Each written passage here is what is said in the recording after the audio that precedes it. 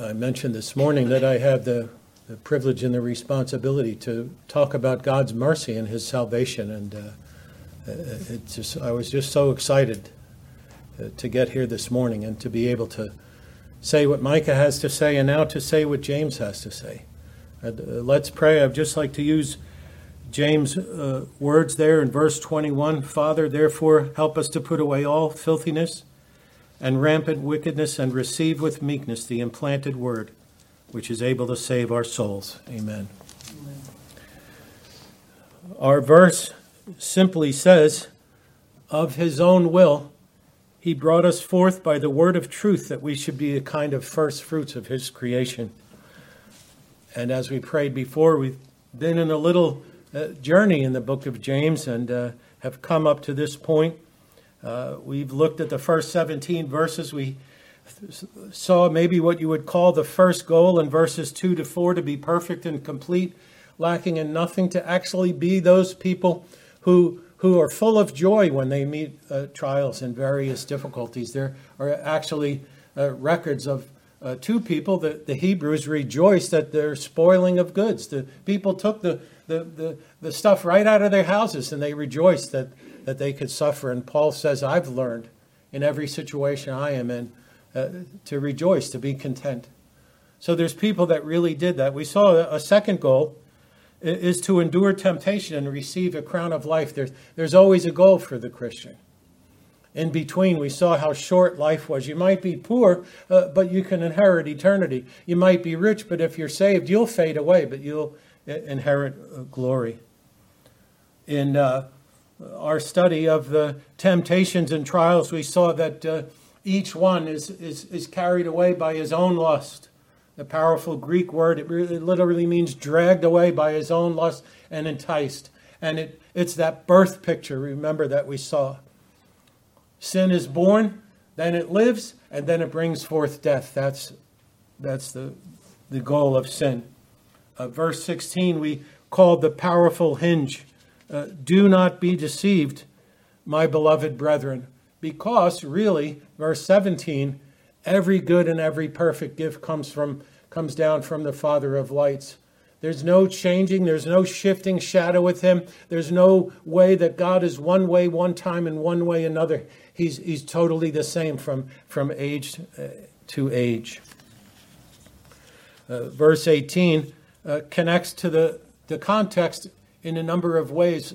First of all, it's the continuation of the birth picture. Verse 15 and verse 18 are the only places this word is used in the New Testament, but they both mean to bring forth or to give birth to. Sin gives birth to death, but God gives birth to us. Our mind conceives and brings forth sin, but God brings forth good, and He brings forth spiritual offspring. It's a continuation of the antidote of blaming God for temptation. We already saw that every good and every perfect gift, and now James highlights it and says, don't blame God with temptation. He saved you. It was His will, His divine purpose to save your soul. And it also points us to the highest good, which is the salvation of sinners. That is the pinnacle. It's the highest good. The highest good of man is in this text, because this text tells us that God saves sinners, and He brought them forth of His own will. Not only does the passage, the verse, have a connection, but it has a force. Verse 18, in and of itself, just has this force. You say, well, you've been talking about how it's connected. Well, it is connected, but standing on its own, it has a powerful force. It's powerful in its completeness because it shows us the author, the action, the means, and the result of God's activity in saving sinners. Those are the heads of the study. It's powerful in its words. Also, it's very concise. There's only 14 Greek words, but there's notable imagery of the birth imagery and the first fruits imagery. And it's just a powerful verse as a whole about the gospel. The commentator Robert Johnson says, the object James had mainly in view led him to draw attention to the readers chiefly to the fruits of piety, what I should live. Here, it's the roots that are described. So James has been getting at the fruit, but here's the root. You got to be saved first. You have to be born again. You have to be born by God before you produce fruit. But with marvelous completeness and beauty, and in a form so Pauline that probably most persons who heard the words quoted apart from the context would first look for them in Romans and Ephesians. So he says, this is just one of those terse statements that you would think, well, Paul must have said it because it's all about God's being sovereign in salvation and God coming and doing things. But no, there it is, couched in the first chapter of James. James' primary goal is the fruit of Christian profession. You remember we said you could title James, Be a Mature Christian Now. That's what he's getting at. These people are poor. They're dispersed. They're in trouble. But they've got to manifest Christian characteristics right away in order to survive in the world that they're in. I would submit to you that we have to do that too. Yes. How can I be a mature Christian right away? What's the path to that? Because this world is looking to slow me down and take things away. But a healthy root is the requirement for good fruit. So the verse before us is concise, beautiful, and complete picture of God saving sinners, and we need God's help to have its power imprinted upon our hearts, just like we saw in Micah today. We can leave here, brethren, saying, isn't that amazing what God has done for me? Isn't that amazing that God has determined to save sinners? That's the goal. That's what we should see. And so we'll look at the author, the action, the instrument, and the means, and the purposed results. I am going to read a number of texts, many more than I usually would read, but that is to underscore what the Bible says and to confirm our faith in what the Bible says. That's it. I also do not intend to finish verse 18. It's just too rich. I believe we'll leave out the first fruits part, and we'll deal with speaking about that some other way at some other time. But first of all, then, notice that God is the author. Notice his intention. The New American Standard says, in the exercise of his will. When we exercise, we reach forward, we do something, we try to do something. The picture is God is active. His arms moved, his hands moved, his will moved to save people. It has to do with an intention, a desire, a decree, or an appointment. And the stronger force of will, decree, or appointment fits this context. Notice Matthew 11:27. All things have been handed to me by my Father, and no one knows the Son except the Father, nor does anyone know the Father except the Son, and anyone to whom the Son wills to reveal him. The same idea. Father, if you are willing, remove this cup from me, yet not my will, but yours be done. Jesus talks about God's will. 1 Corinthians 12:11, but one and the same Spirit works all these things, distributing to each one individually, just as he wills. Where do we get spiritual gifts from? Each person has different ones according to the gift of the Spirit. You can't say, well, you've got to be like me, and I got to be like her, or they got to be... No, the Spirit distributes them as he wills. A translation note, the translation of the verse is very consistent. Almost each one has, of his own will.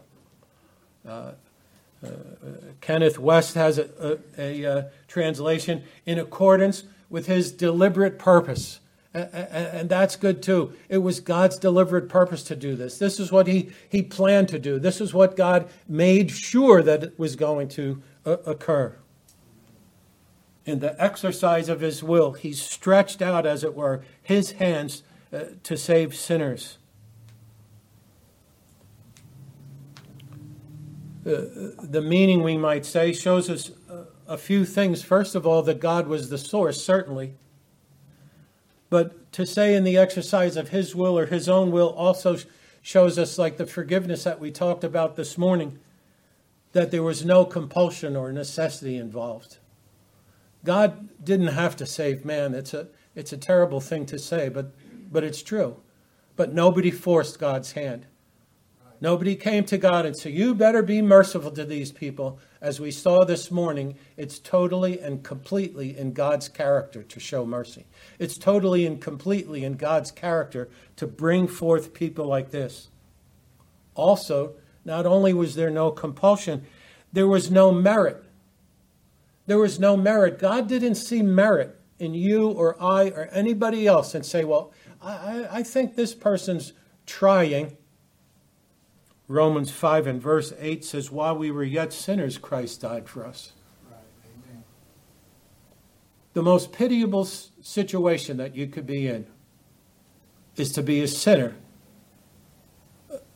in the light of a holy God. The most desperate situation that you could be in is to be without Christ in the world.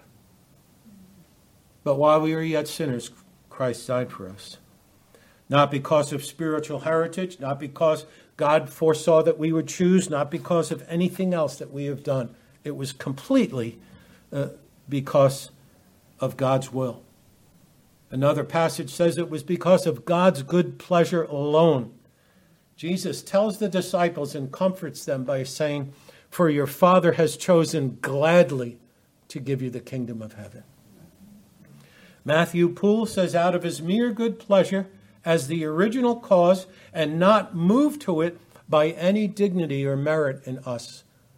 It's all of grace. It's all of mercy. And then here comes a little pile of passages. Scriptural support for this. Romans 4:17 says that God gives life to the dead and calls into being that which does not exist. How did Abraham and Sarah have a child? It was impossible. Well, it's not with God. How are people saved? It's impossible. Well, it's not with God. Romans 8:29 and 30. For whom he foreknew, he also predestined to become conformed to the image of his Son, so that he would be the firstborn among many brethren. And these whom he predestined, he called, and those whom he called, he justified, and these whom he justified, he also glorified. Do you see where God's purposes are going? Do you see the eschatological nature? Do you see that he's saving you to the uttermost? Do you see that heaven's included? That's where it's going.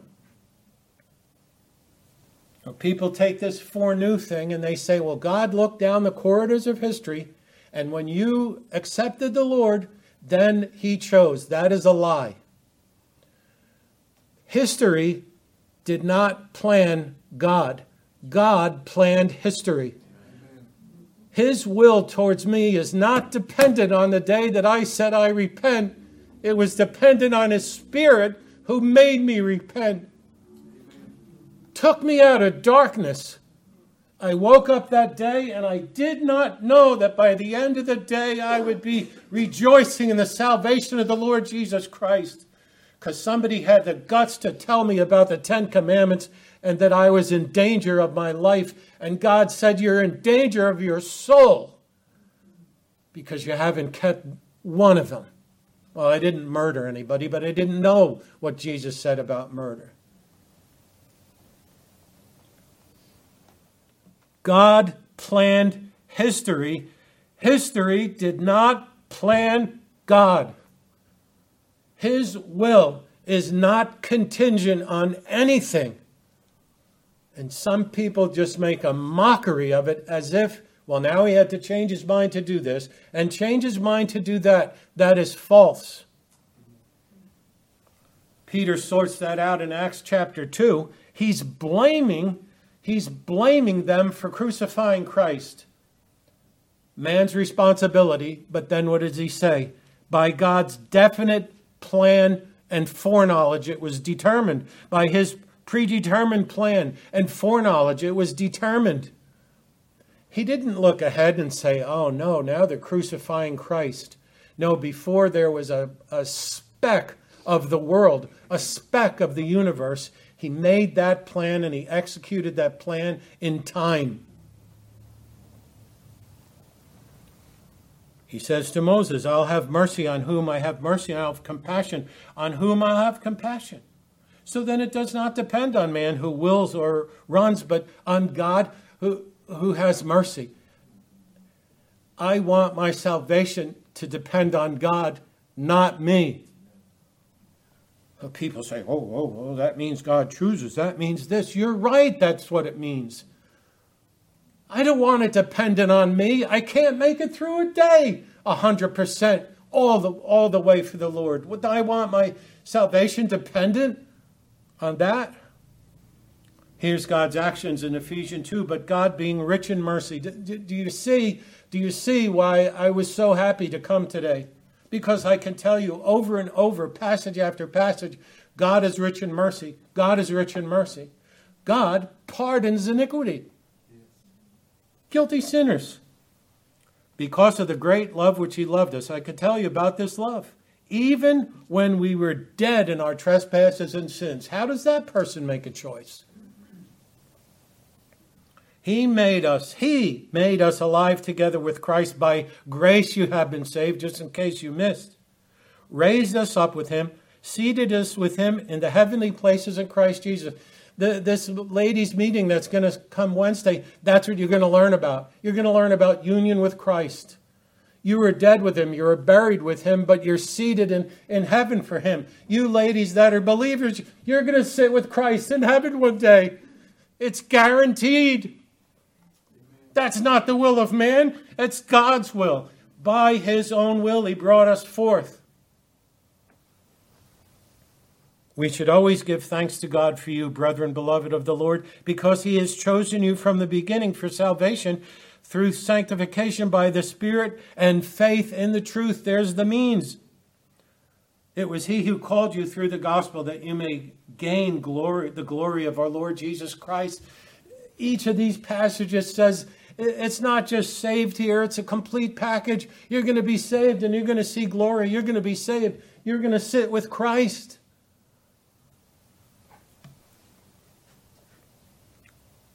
But then here's that word. He brought us forth. And it says he. Well, who's the he? Well, the he is the Father of lights in verse 17. The Father of lights. Well, what did he make? God's the Father of every star. He's the Father of every planet. He's the Father of every galaxy. He's the Father of every black hole. He put them there, and he kept them there. Psalm 147 at verse 4 is one of the most amazing texts in the Scriptures. He determines the numbers of the stars. He gives to all of them their names. I don't know how many years ago. It seems like it's faded out, but a number of years ago, you could give a gift and name a star after somebody. Well, the second name anyway, right?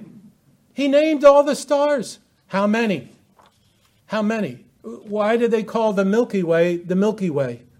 Because it's so thick with stars it looks like milk. Can you imagine that? I can't even figure out these numbers. How many stars are in the Milky Way? One galaxy. 100,000 million. I said, I'm not even going to get my calculator out. I'll just take their word for it, scientists. But they have a problem because they're baffled by it. They're not quite sure. They're sure of all this other garbage that they teach to kids all the time, but they're not quite sure about the universe. They're wicked, unbelieving liars. Who is the Father of lights? What did he do? He put every star in its course. He put every planet in its course, and they still can't figure out how many there are, where the universe is going, and what's happening. It's a powerful image of giving birth. He spoke, and there was creation. James says pure religion that the Father, that pleases the Father, is to visit widows and be unstained from the world. He's our Father. He's the Father of lights, but he's the Father of all this offspring. It was a deliberate purpose. Believers, Christians, children of God, the exercise of God's will produces something. It wasn't just intention. It wasn't just a wish or a desire, but a complete plan of action that produced the desired results. It was not only a corporate plan. James says he brought us forth. He's writing a letter to people that are scattered all over the place. They're Jews and they're Christians. 2 strikes they got already. And he's telling them, God brought us forth. God is planning on bringing forth a lot of people. We saw that God works in covenant. God works in history. God works in individuals. We can go back, like we said this morning, and we could look at Rahab, who's called a harlot, and say God saved her in time that day. And she gave testimony and was converted and saved. That's how he does it. He made promises. Innumerable descendants. Christ knew that there are other sheep that would be brought in. There's numberless stars, but brethren, there's numberless saved also. Oh, you think, 100 million stars, that's a lot. Well, how many people are saved? Revelation 7, verse 9 says it's an amount that no one can number. Basically, you could start counting how many people are saved and you would never finish. Nobody can number it. Oh, you say, well, what's going on here? There's only about 30 people in this room. I would suggest to you that God's work is much, much bigger. We always have to know that. Small room, 15 people, 10 people. Everybody's got to get across the river. Everybody's got to be saved. Everybody's God's purposes, but those purposes are gigantic. Look up at the stars, he told Abraham. Look up at the stars tonight. They said in a clear night you can only see several thousand. Maybe with a telescope you'll see some more than that. One time in Wyoming, my son-in-law at that time had night vision goggles that I looked at the stars with. I never saw so many stars in my life. You put them on and 2 seconds later it was if they just went poof and they all showed up. I've never seen so many stars in my life. When we get to heaven, we'll never see so many Christians, so many believers. Oh, you're here too? Look at all the people that are here. Maybe that's a trivial way of putting it, but do you see it? He's the Father of lights, but he's the Father of everybody that's been born again. Every person.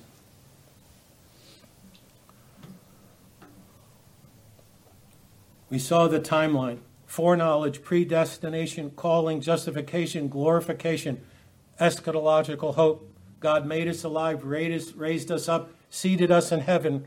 Peter says, reserved in heaven for you. That's your salvation. A preacher once said it's like going on a plane or going on a trip. You got your ticket and you're saying 11A, I got to get to 11A. And that's what you do, don't you? 7, 8, 9, 10, 11. That's my seat. Peter says there's one waiting for you. If you're saved, there's one waiting for you. All these actions are the exercise of God's will. And we saw it last week. They sang a new song saying, worthy are you to take the book and to break its seals. For you were slain and you purchased, past tense, purchased for God with your blood from every tribe and tongue and people and nations. Jesus did it already. The ransom is paid. There's pardon and there's sonship. There's a definite atonement. He purchased them. It's strong. Well, then there's not only a corporate plan, but there's an individual plan because God brought you forth of his own will. Not everybody, but you personally. Paul gives us an idea of how we all should think. I thank Christ Jesus our Lord, who has strengthened me because he considered me faithful, putting me into his service, even though I was formerly a blasphemer, a persecutor, and a violent aggressor. Yet I was shown mercy because I acted ignorantly in unbelief. And the grace of our Lord was more than abundant with the faith and love that are in Christ Jesus. It is a trustworthy statement, deserving of full acceptance, that Christ Jesus came into the world to save sinners, among whom I'm foremost. And don't play word games, because you and I could put our names right there. I was a blasphemer too. I was a drunk. I was on drugs. I did this and I did that. And the day that God convicted me, I knew it. I'm as bad as anybody else who ever lived.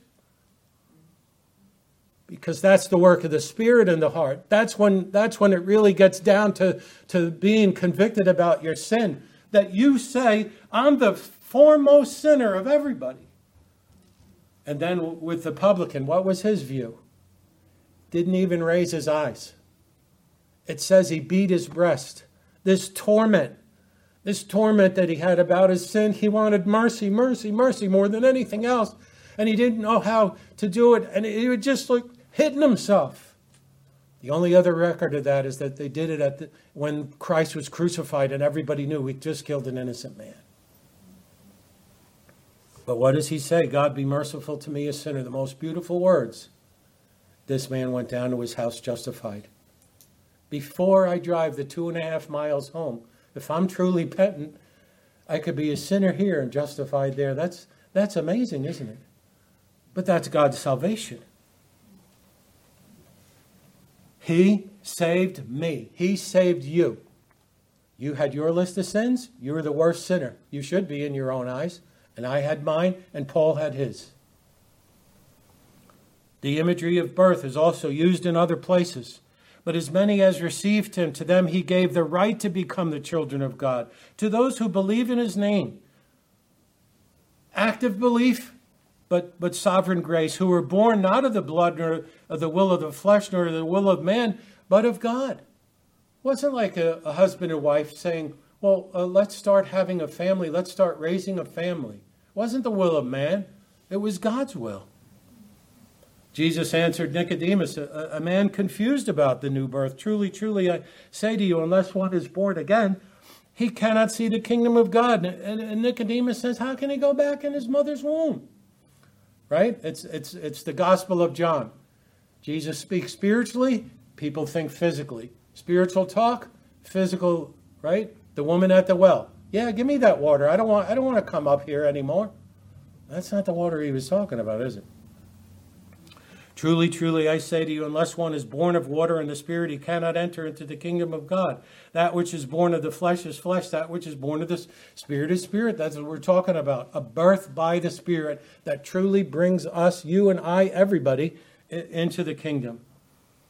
1 Peter 1 and verse 3, blessed be the God and Father of our Lord Jesus Christ, who according to his great mercy has caused us to be born again. Caused us to be born again. I didn't just wake up one day and say, "Oh, I think I'll be a Christian." There was cause, there was purpose, there was plan to a living hope through the resurrection of Jesus Christ from the dead. The hope is always living and alive. Peter again, for you have been born again, not of a seed which is perishable, but imperishable, through the living, enduring Word of God. That's the next thing that we're going to come to. These texts all picture the spiritual birth of the believer. And the physical birth, the will of man, the efforts of man, man's perishable nature cannot produce and sustain a spiritual life. And then God's instrument or means, the commentator Hebert says, there is no substitute for the preaching of the gospel. What is the means? It says by the word of truth. Well, they're simple words, aren't they? The word of truth.